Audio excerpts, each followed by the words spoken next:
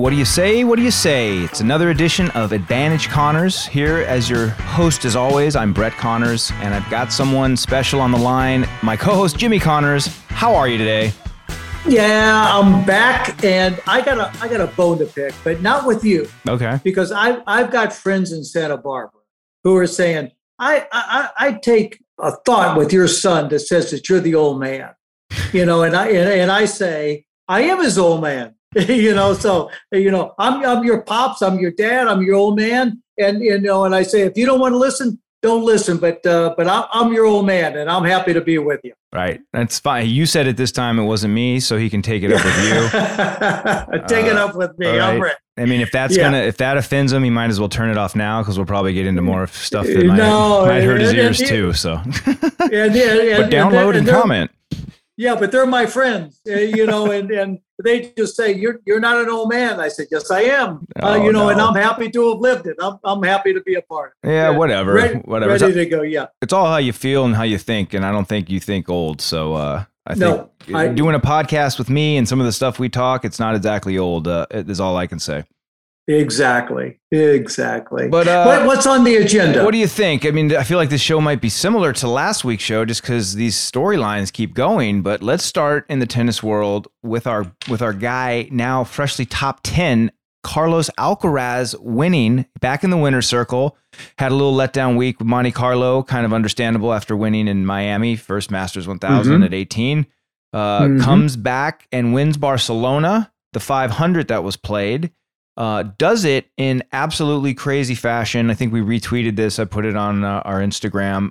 There's a screenshot where he's down a set and I think 6-5 or 5-6 or 5-4. And Dimmenauer is serving for the match. He has 2 match points and he has the whole open court and a forehand. Alcaraz is out wide.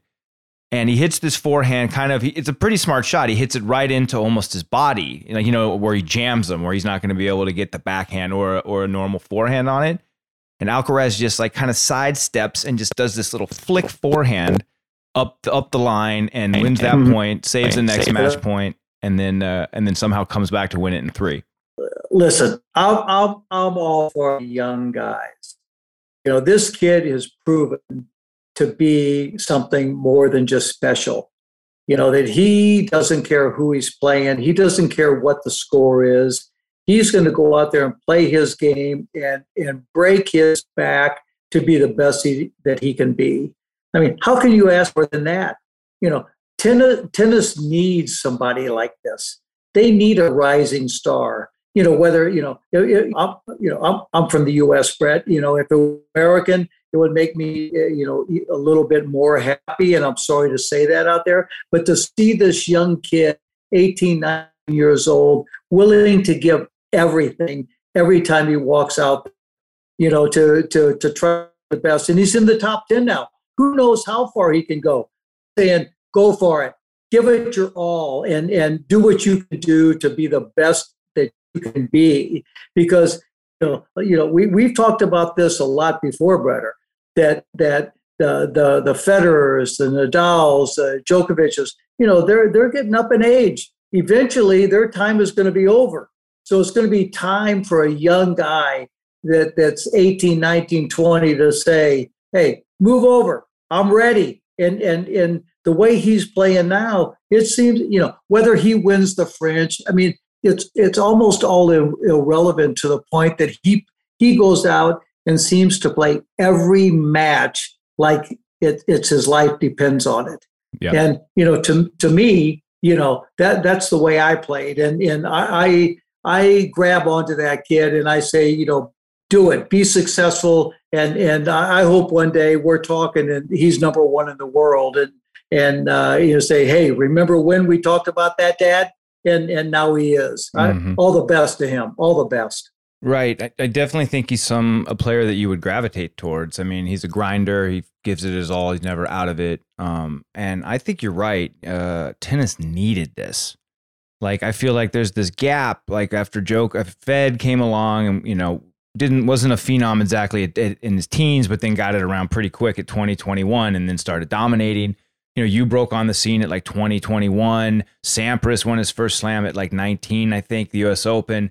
So like every Borg was pretty young when he started to just knock off his slams, so every generation's like guy, the next thing, there's always kind of a next thing who comes along pretty young, and for the last couple generations, the guys who have broke through, there's like kind of these missing 2 generations after Fed, Nadal, Djokovic, like Murray, all those guys, because they ate up so many of the slams like kind of above them. So Fed took from guys who were older than him as he was coming up, and then took all the ones while he was the guy. And then here comes Djokovic and Nadal a few years younger, bubbling up, grabbing some of his, and then also grabbing all of theirs, and then grabbing all of the dudes below them. Like Cilic breaks through it. I can't remember what it was in 2014 at the Open, how old he was, but he was at least 25 or 6, I feel like 24, 5 or something like that. And then, Medvedev finally breaks through. This generation's guy who breaks through at 25 or 6 at the Open. Team, I think, was 24 or 25 when he got his Open in 2020. So like there hasn't been a dude who's been like, this guy's going to hit. Like Zverev was supposed to be that guy. He's good, but he hasn't won a slam yet, and he's starting to turn 23 or whatever it is, 24. Tsitsipas, 23, 24. Like they're good players. They're solid top 10, top 5 guys, but no one's come through where you go like, whoa, that's a fucking shooting star, and that thing's going to the top. And like that's what Alcaraz feels like. Yeah, he is, and you said it right. And you are beyond a student of the game. You were brought up in tennis. You were around tennis your whole life. You were around great champions your whole life. And with your work today with Tennis Channel and in production and everything, you see so much tennis that it allows your mind to accept that youth and what he has to offer, and not be afraid of that. Everybody's afraid of youth.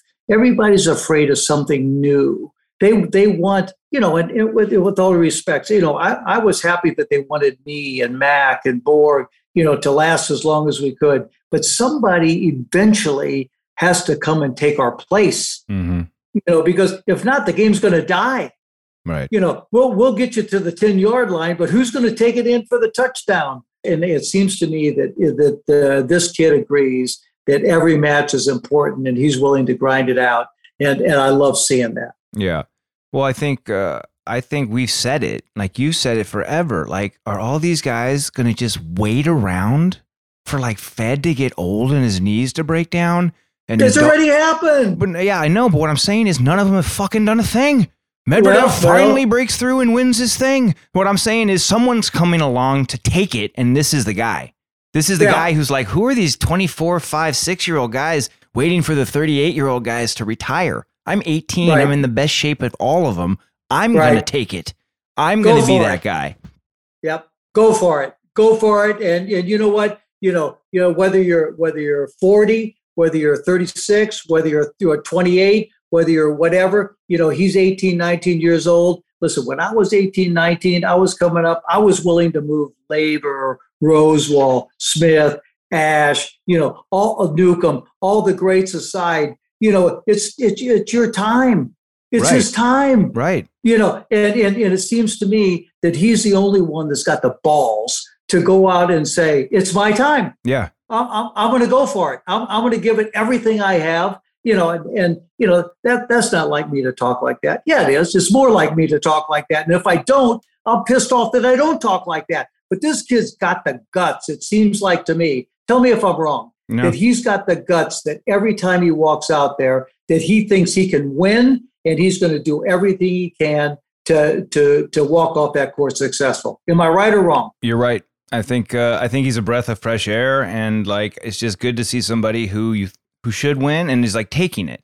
Like even Zverev said a quote. I don't know when it was, but he's like, Alcaraz will be top 10 by the end of 2023. Whoops. Not 20. Well, he's a year late. Right. But that's what I'm saying is like even the guys that should be worrying about him are underestimating him by a year and a half. Meaning like Zverev's like, oh, this guy might be a type. No, bro, he's already a threat to you. He's probably going to pass you up if you're not careful here.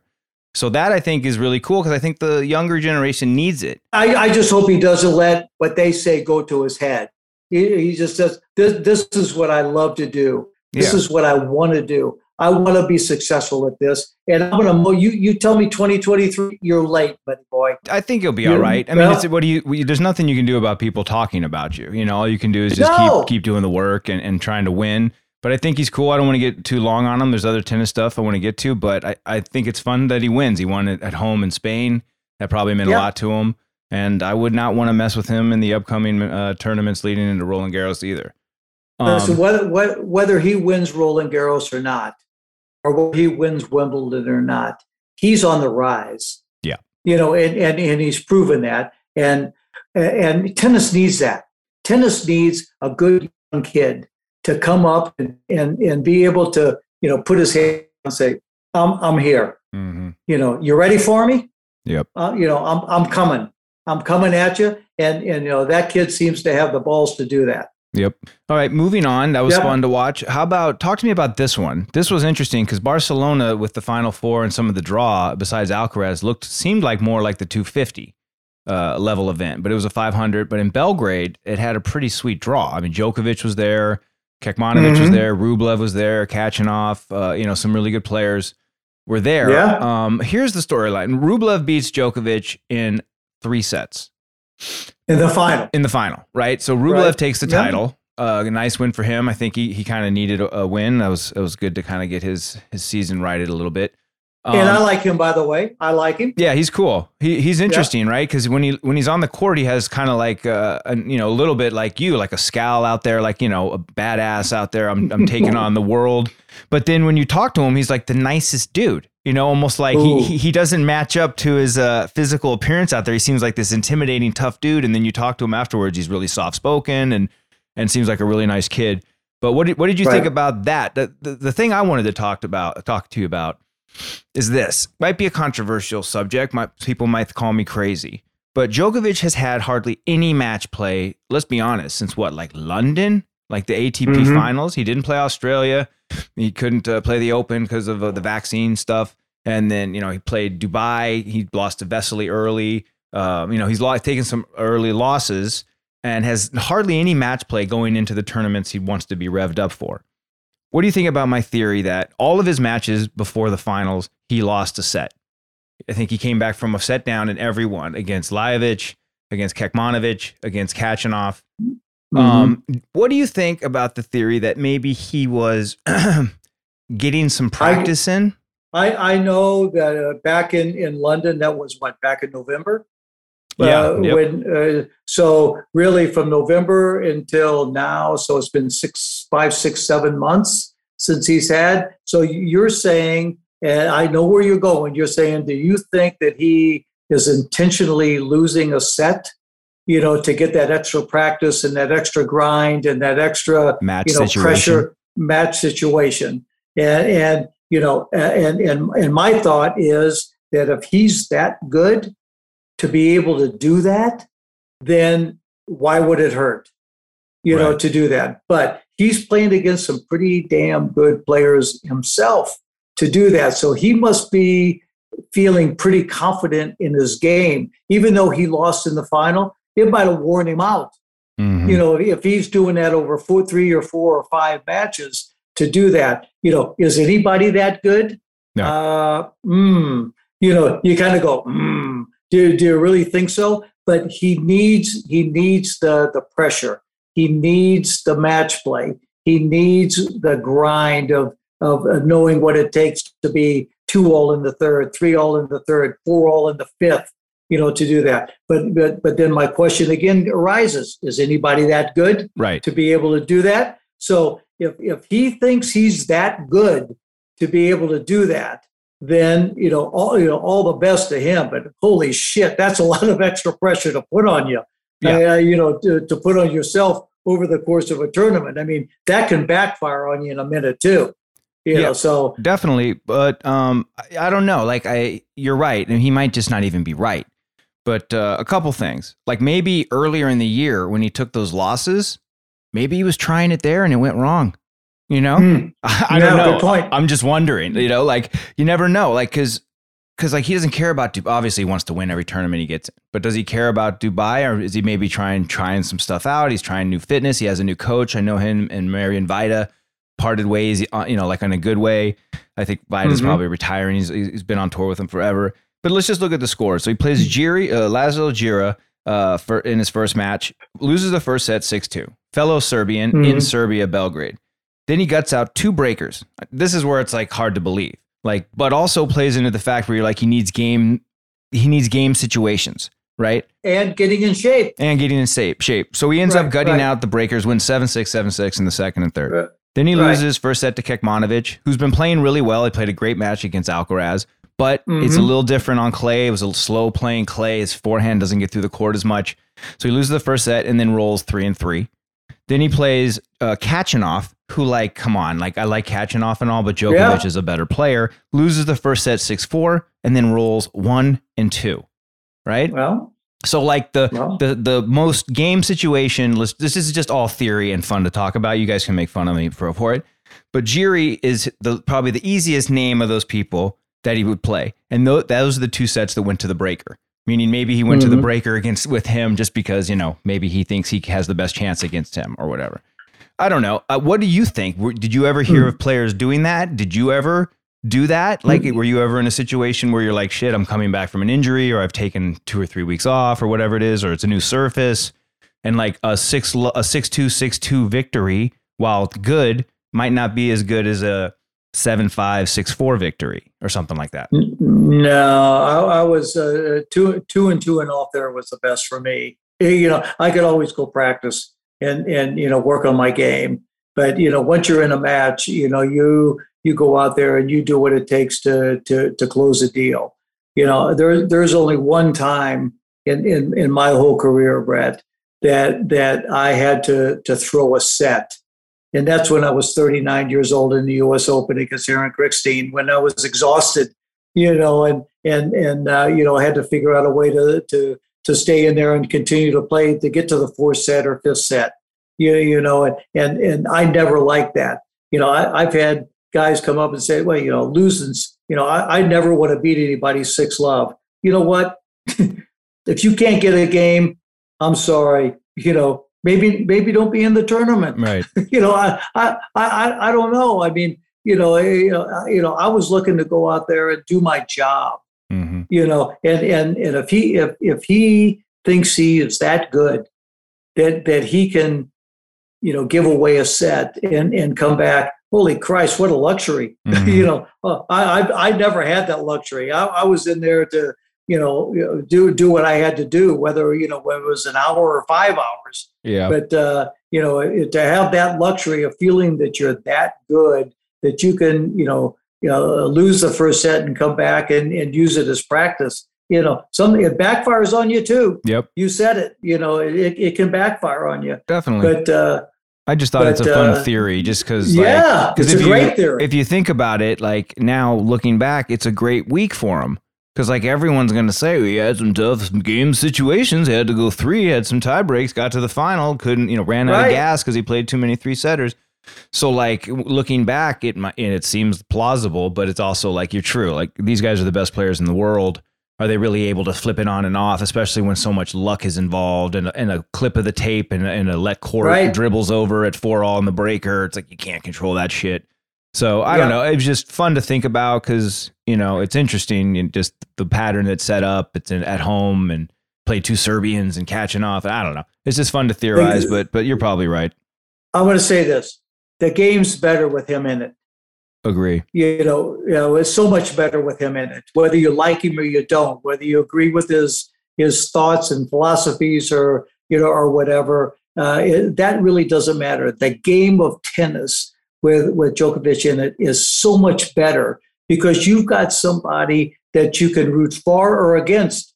But whether you root for or against him, you're there and you're a part of it, and you're giving your energy to the game of tennis. Which in the result, the whole result though, Brett, is that tennis is going to be much better off for that. And for me, playing 40, 50, 60, 70, 90 years ago, whatever it was that I played, which I really don't give a shit anymore. But to me, that's the important thing, that tennis thrives, Mm-hmm. So who's going to thrive tennis now? Yep. Who's going to take that now? Federer, is he going to come back? He's 40, No, he's whatever. 40. He may come back for a little bit, but. Yeah, but and Rafa, I love Rafa and his grind and everything, but he's injured and problems, and Djokovic has problems. Who's gonna take tennis to the next level? We just talked about him for 15 minutes. Well, yeah, but and grab me to say, come on, Jimmy, you've been a part of tennis since you were 3 years old. I want you to still watch. Right. I want you to still be a part of it. Who's going to do that? Yep.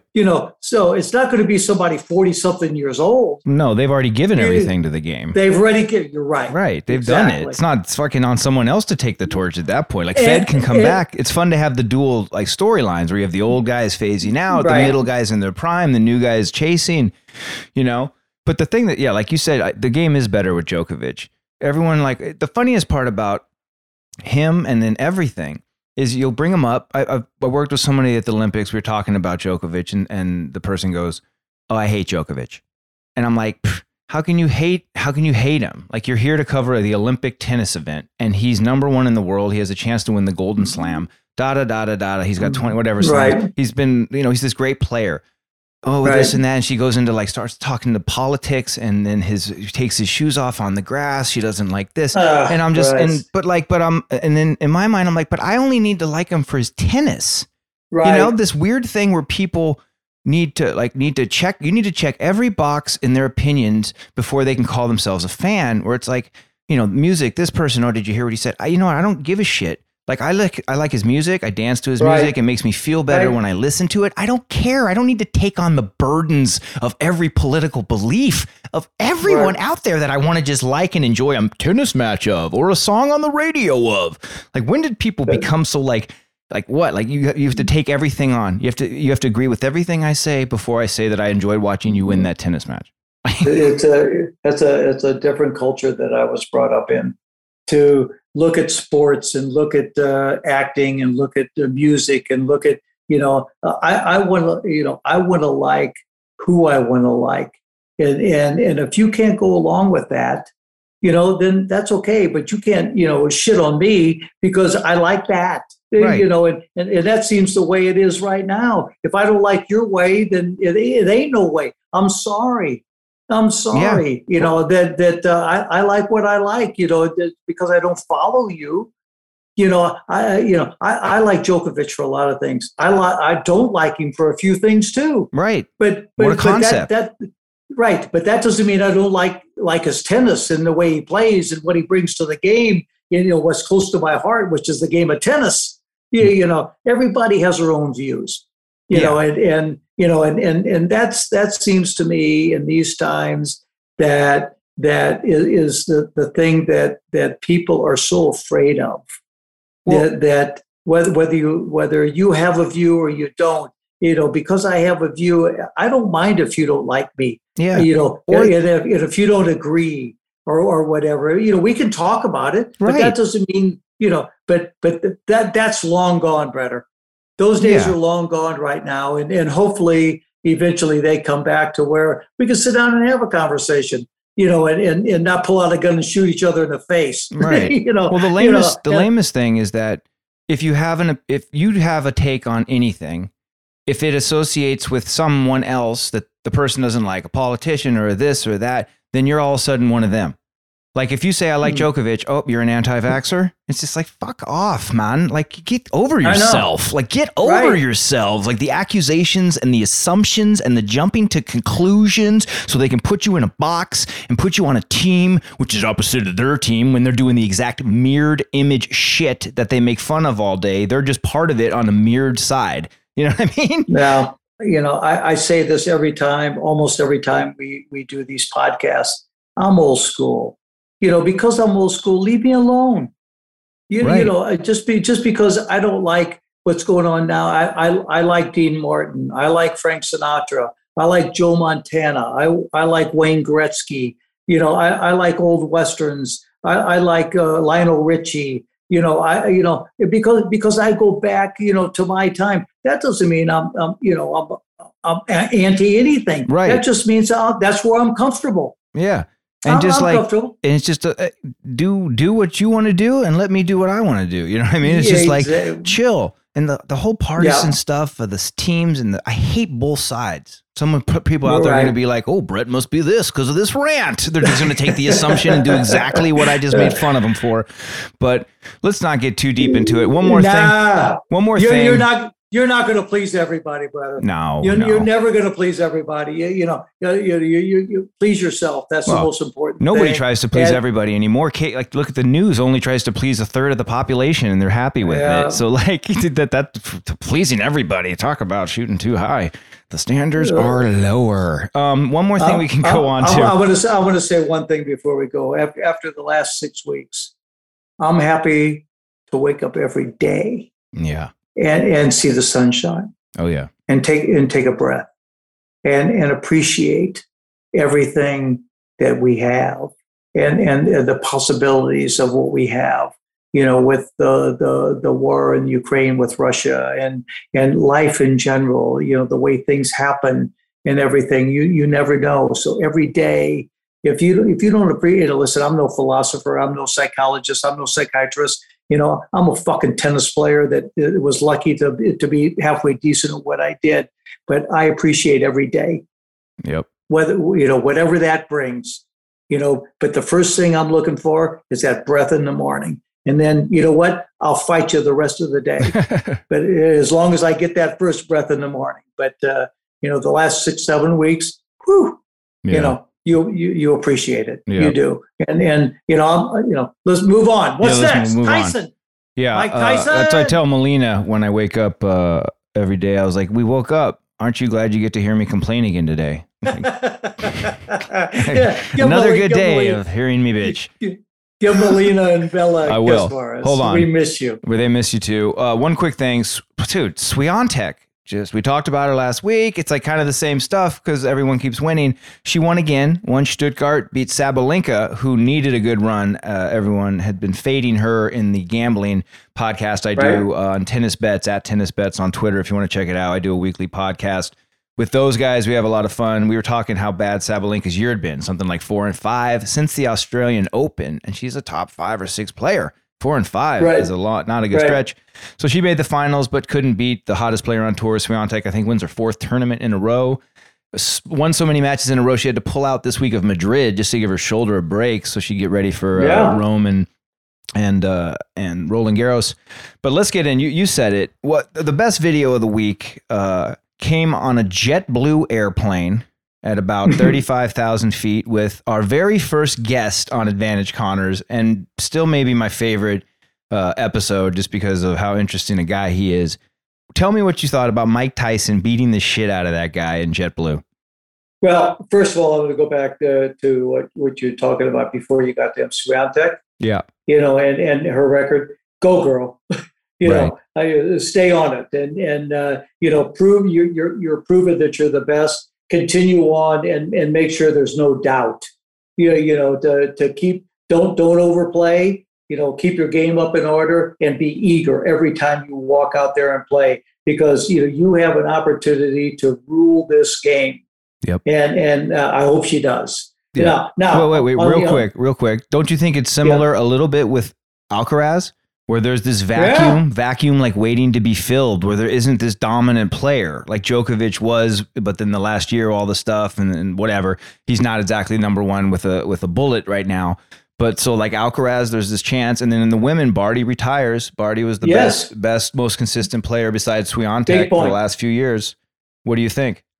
Big point. Barty retired, and she's not afraid to step up and take over. I've got, and I don't think she was afraid to take over, even though Barty was still out there playing. Right. She was willing to go out there and give it her all and try to win the matches and win the tournaments. Now, with Barty retired, that just gives her that little extra opening, and obviously she's taking advantage of it. Oh my God. What was 4 tournaments in a row? Yep. She needs a break. But if you take that break, don't let down. Right. Make sure that you continue to understand what your goals are. What your goals? Your goals are match. Grandma used to say, your grandmother used to say, it's point by point, game by game, set by set, match by match. And that resonates in my brain. Tournament by tournament. Tournament by tournament, exactly. So don't let down. Make sure that every time you walk out on that court, you're going to give it. You're going to break your back to do what it takes to win. And I'm honored. Yep. You've been touting her for months. I mean, she's hard not to tout. She's pretty freaking good, and she's fun. Like she's plays a little different. She's got the whippy forehand and the topspin, but also defends well and decent return. Once her serve gets a little better, I think she'll be. I mean, she's unbeatable now, but she's fun to watch, and I think you're right. Like she's going to be this. What do you think? Since we're on to tennis theories, conspiracy theories this week. Yep. How about Barty retired just in time for Swiatek to turn it on with a 2-0 record against Swiatek, never having lost a set. So she wanted to get out of the game with the undefeated, no set loss record to Swiatek. Just kidding. Yeah. I mean, it's an interesting theory, but I think Barty is beyond that. I mean, she let her go face her, and but she loved the competition too, and she proved that. Yeah. With her record and everything. And the more they would have played, the more that would have sucked me in. Right. It's the old line from The Godfather. Just when you thought I was out there, you sucked me back in again. Yeah. Well, what a shame. Like almost a shame that she retired. I mean, obviously it's a shame for a lot of reasons, but that would have been a great rivalry. Like I thought I was going to look it up and see Swiatek maybe 2-0 or 1-0. And it's Barty, meaning like, oh, so like even if Swiatek's rolling, Barty's got a good record against her. Both those matches came in the last 2 years. So they're not like long ago matches when she was a lot younger. So that's a bummer. In a way, just low key hope Barty comes back in about a year. I hope she takes a rest and gets away. I'm with you. And she comes back, man. I think that'd be awesome. I'm with you. Wouldn't that be awesome? I was just going to say, I will be willing to bet you that she'll go through her personal family obligations or whatever, and she'll say, "Shit, I miss this." Mm-hmm. And wouldn't that be great? Oh my God, wouldn't that be great? So There you go. That another thing for a year or so down the road to suck me back in. Right. I'm ready. This podcast is sponsored by BetterHelp. Life is full of twists and turns, stress, changes, grief, moments of growth, and moments where we feel like we're taking a few steps back. And it's important to show up for yourself through all the struggles that life can bring. BetterHelp Online Therapy is here for the twists and turns, and will assess your needs and can match you with your own licensed professional therapist in less than 48 hours. We all deal with grief and sadness from time to time. I know I do. But when you do, it really helps to have someone to reach out to, someone who's there for you and someone who can help. It's not a crisis line. It's not self-help. It is professional therapy done securely, online, and the service is available for clients worldwide. You can log into your account anytime and send a message to your therapist. You can schedule weekly video or phone sessions. You won't ever have to sit in an uncomfortable waiting room as with traditional therapy. BetterHelp is committed to facilitate great therapeutic matches, so they make it easy and free to change therapists if needed. It's more affordable than traditional online therapy, and financial aid is available. BetterHelp is a great way to show up for yourself and invest in your well-being. Because, well, you deserve some inner peace. Visit BetterHelp.com/Connors. That's better, H-E-L-P. And join the over 2 million people who have taken charge of their mental health with the help of a professional. In fact, so many people have been using BetterHelp that they're recruiting additional therapists in all 50 states. Get 10% off your first month at BetterHelp.com/Connors. All right, move on to Mike. Talk to me about Mike throwing haymakers at 35,000 feet. No, he didn't do enough. No, I agree, actually. He should have kept going. I played golf with my friend Dennis Miller today, and we were talking about that, and he says, shit, he should have kept going. Yeah. He should have just leveled the guy. And it's interesting, Brad. I mean, you get on an airplane and you want to sit there and you want to just, be peaceful and, just kind of, hang. I mean, you don't want to get somebody in your ear and, hitting on you and, and everything all the time. I mean, we've how many times have we been on a plane and, going from, Los Angeles to London to Australia to wherever, you just want to be peaceful, and and we had Mike Tyson on as our first guest, and he was nothing but fun to have on. And you got to push his buttons a little bit more than normal now, compared to the way that he used to be. Don't you think? Yeah, definitely. That's what made it like, that's why the reaction, anyone who was like against Mike doing that, or like, how everything gets split down the middle and then one side hates it and the other side defends it almost just because the other side hates it. People were like ripping Mike and I was just like, what? Like, what do you expect? Right. Like, what do you fucking expect? It's Mike Tyson.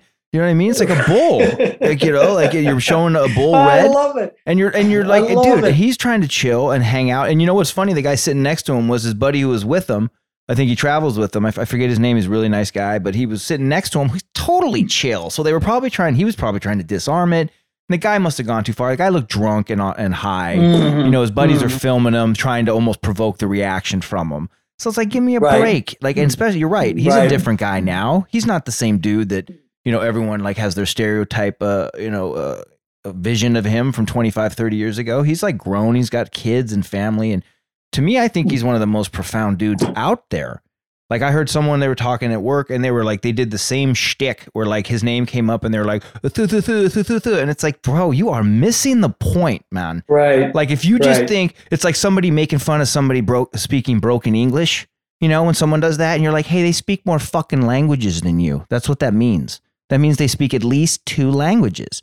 Anytime you hear someone speaking broken English, it's because they speak another language fluently and they're trying to speak English. So anytime, it's like almost like that same situation where you're like, you're just judging him off the way he speaks and you're missing everything after that. Listen, I love Mike Tyson, and here's why. We were in, and you were with me, where we would get up at 2 and 3 in the morning and watch his matches, his fights against Razor Ruddock. We were in London and we stayed up. You were playing. I think you were playing, or you were doing the TV when your wrist was hurt. And you were playing, and we had him tape the Razor Ruddock fight so we could watch it the next day when we got back from your match. What does that prove? That proves that he sucked me in. That guy. I'd get up to watch him. He was on our podcast, so that was even better. Yeah. He drew people in. He made boxing and made it. Took it to another level. He was Ali after Ali and Joe Frazier and guys like that, to where it kept you involved in what you were doing. What people don't understand, and maybe this is for the better, that a reputation, Tyson's reputation, my reputation, whatever it is, keeps you at arm's length. Right. Away. Or one thing you do. Like the one thing I saw, I tweeted something, or someone someone was in the comments after people were talking about it, and somebody's like, rapist. They're always like rape. They go to the rape, and you're like, okay, like, well, first off, he went to jail and served the time for it, so it took almost everything away from him in the prime of his career. So it wasn't like it didn't affect him. 2, if you look into that story, it's a little like shady, like the details of it. He might have deserve to go to jail for way more things than that if you really like look into it or whatever. But whatever, he served his fucking time, came back, lost everything. Dude went from the top, lost everything, and has built himself back up to be like this media giant. He's got a podcast. He's got Tyson Ranch, the like marijuana company, and he's going to build the ranch where people can go and stay. And it's like almost like a winery. It's like a weedery kind of a thing. And it's like, and you still just basing this, and he's really profound, man. He talks about Ali. If you look up his videos on social media, and he's deep, and he's very interesting. And to see a guy who's gone from shit, built himself up to what he was, ends up in jail with shit, loses everything, builds himself back up to where he is. And you're still basing it on your whole opinion on him on something that happened in 1995. I like success stories. He's a success story from the very beginning, his upbringing and, getting involved in boxing, becoming world champion, hitting the downslide, make his way back up, hitting the downslide, I love a comeback story. Yeah. And to have a guy like that, I mean, his persona, he walks into a place. You saw it better when we were down, when we first did it, when COVID was one day after we did our interview with him, COVID was in lockdown. Yeah. And we did our interview with him. And because he was there, the place was packed. Yeah. The place was packed. Yeah. I mean, he draws people, his personality, his what do you call it? Everybody has a word for it. Yeah, it's the it factor. And he doesn't bullshit. It's the fuck you with the it factor. The guy's got something special. Yeah. That makes it possible, that draws people in. And to have that, and then they still bash him. Yeah. Essentially for defending himself. I mean, essentially just for standing up for himself and defending himself was the funny part, where you're like, what's he supposed to do? Like, look at the video of the drunk guy and tell me you're on his side in that situation. Right. That's where I'm like, it tells me something about you. Like, listen, if I was Mike Tyson and that guy did that to me, I'd probably do the same thing. But unfortunately, I'm not. I don't think you're that dumb. I think you did. No. I mean, I think you should have gone harder on him. It's right, because the guy was still sitting there, like almost like smiling with the scars on his face. I would have put him down.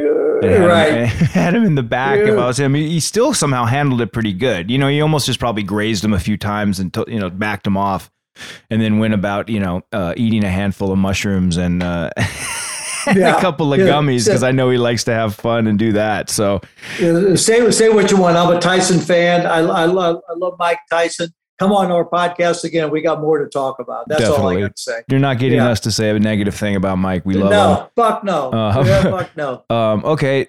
Quickly, let's just hit it. Musk bought Twitter. We kind of thought it might be they wouldn't let him, or they'd do everything to stop it. Ends up they take the 44 billion whatever ish deal.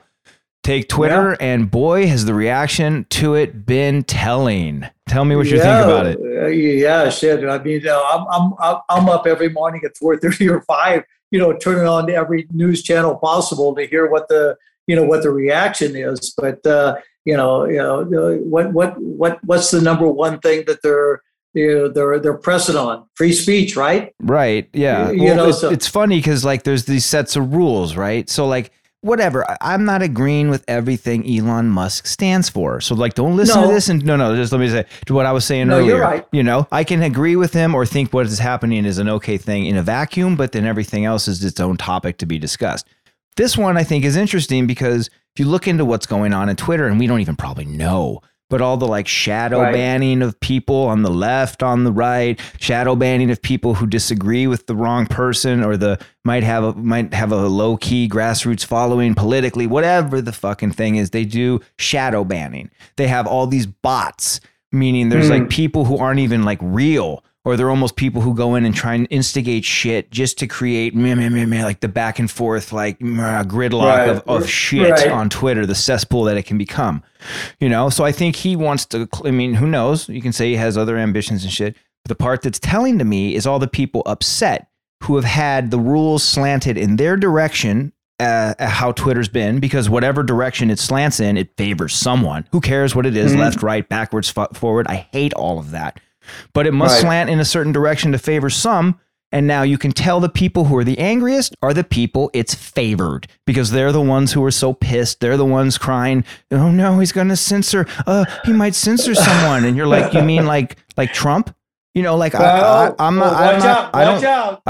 saying I like Trump. I don't, whatever about Trump. But the fact that the former president, who was just the president, has been censored is a crazy thing, because if they censor someone like that, like move ahead 3 years, Biden's out, then they censor Biden. Now look at it as the same thing. I'm not saying just Trump, just let's say either of them. It's just a slippery slope, because if you censor the president, they'll censor everyone. Like they'll take all your rights away to say what you want, and don't fall for it just because at the time you don't like the guy who's the one they're taking it away. Because what they'll do is they take away the fringes. They take away the far left. They take away the far right. Most people agree that the fringes are wacky. Most people exist in the center. So it's easy to say, hey, this crazy guy's whack. Alex Jones is whack. Trump's whack. And most people go like, yeah, man, they are whack. Get rid of them. But what they do is then they bring the fringes closer inward to the middle to where there's only one little lane of thought and opinion that exists? You're too smart for me, bud. I'm just rambling. No, but that's above my pay grade. I mean, I hate to say that, but I mean, I try. Well, just tell me what you think of Musk. Like, do you think it's a good thing? You think it'll be fun? Even just the reaction? Tell me your thoughts on it. I like him. I like a lot of things. I don't like everything he does, right. But if you would sit down and press me and I would deep dive into everything, I would probably pull out 10 things that I like and 10 things that I don't. Right. Okay? Like everyone in the world, probably almost. Right. You know what I mean? Exactly. But for me, I like somebody, it's like I play golf with my buddies in Santa Barbara. Mm-hmm. And my one buddy the other day said, I like different characters. I like guys who got different stuff to say, and don't go with this and don't go with that, and are a little out of the ordinary. It makes the golf more interesting. So, isn't that in everything? Right.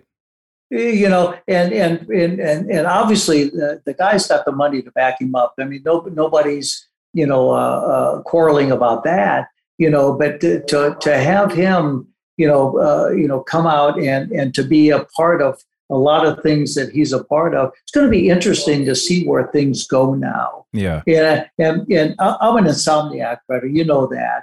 And I'm up at 3-4 o'clock in the morning, and I'm watching the news and trying to pick up on things and everything. And it's like I said, it's a lot of it's way beyond me. But I know as a citizen of this country and this USA and what it stands for and everything, I know what I'm kind of looking for and what I would like, and my feelings and all that. And it's tough to see sometimes that you're getting bent over. Yeah. I hate to say it. I think the good thing about it is pointing out the hypocrisy, man, because hypocrisy is so bad these last 5 or 6, just everywhere. This year, last year, like the thing where like Musk exposed Bill Gates Gates reaches out to him.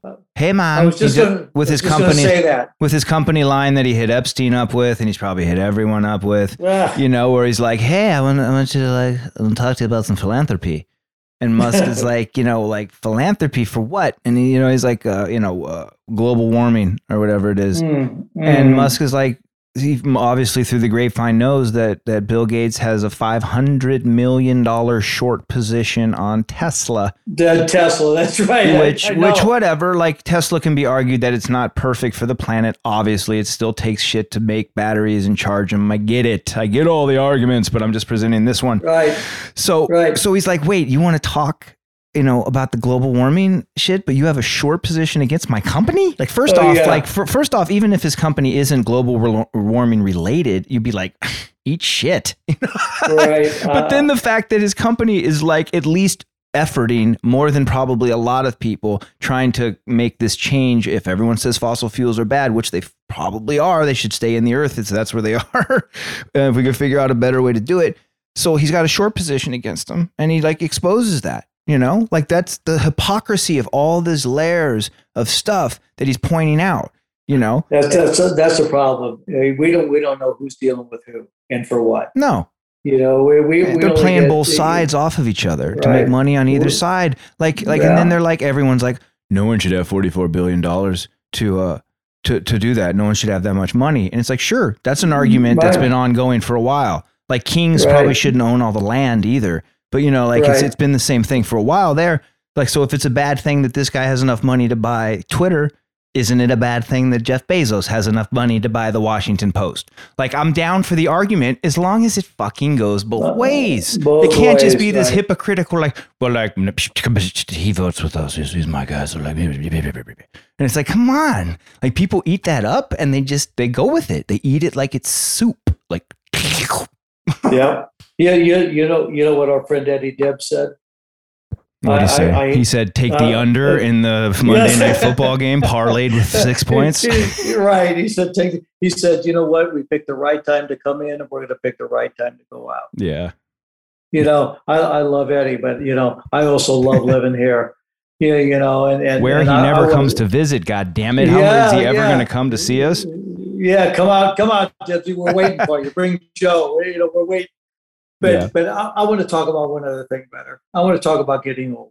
Okay. And I hate to even think about this, and I want to be 70 this year, and I'm proud of it, and happy. But it's interesting to see a lot of our friends and our relatives, and that what's happening, and the way life ends up treating them, and the appreciation that waking up every morning and taking that first breath and getting out of bed and saying, I'm here. Let's get to something.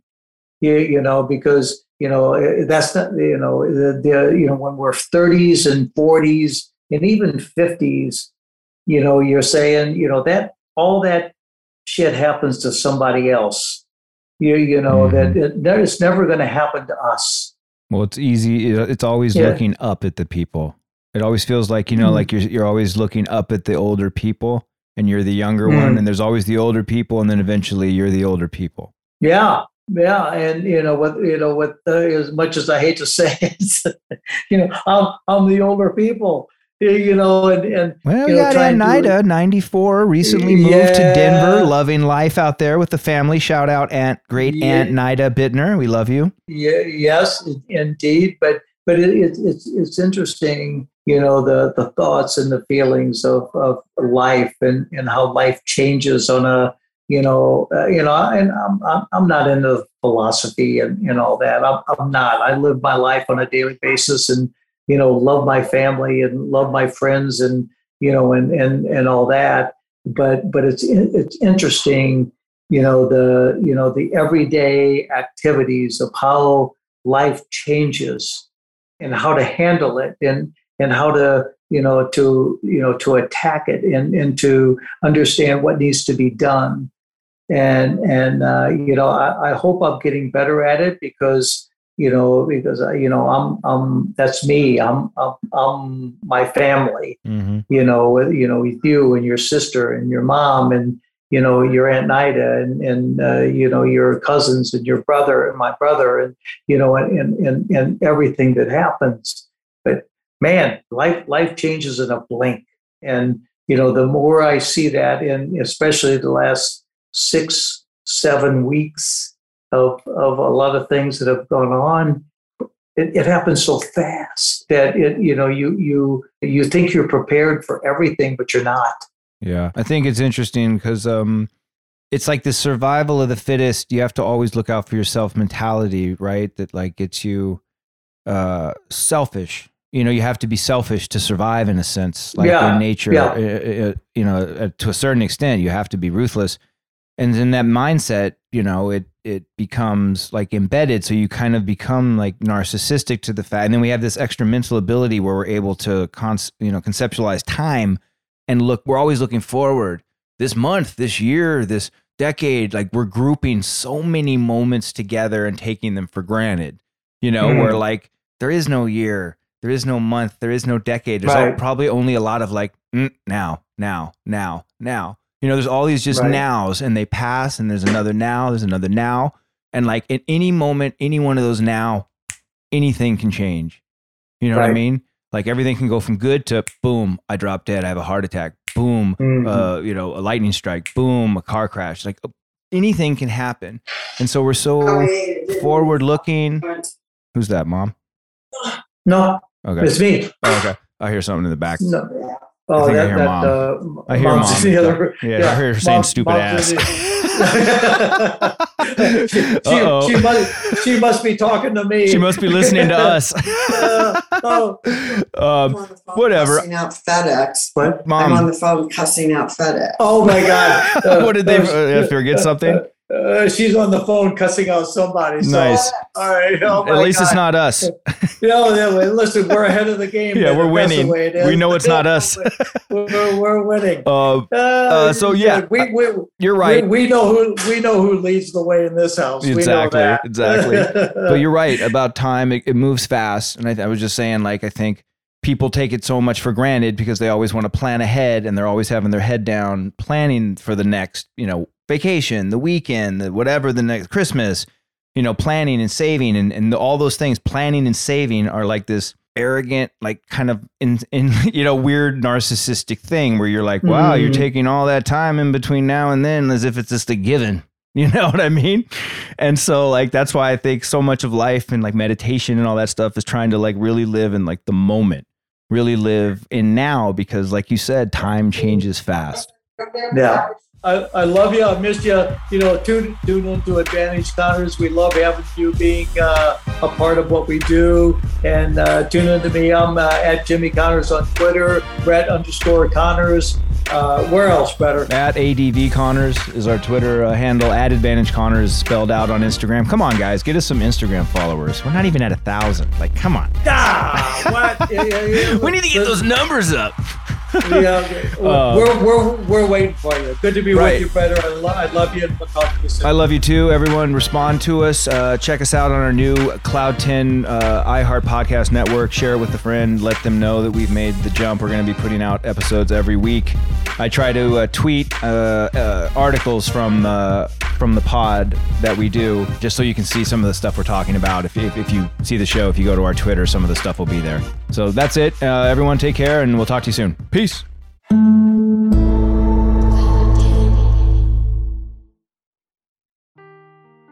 Seeking the truth never gets old. Introducing June's Journey, the free-to-play mobile game that will immerse you in a thrilling murder mystery.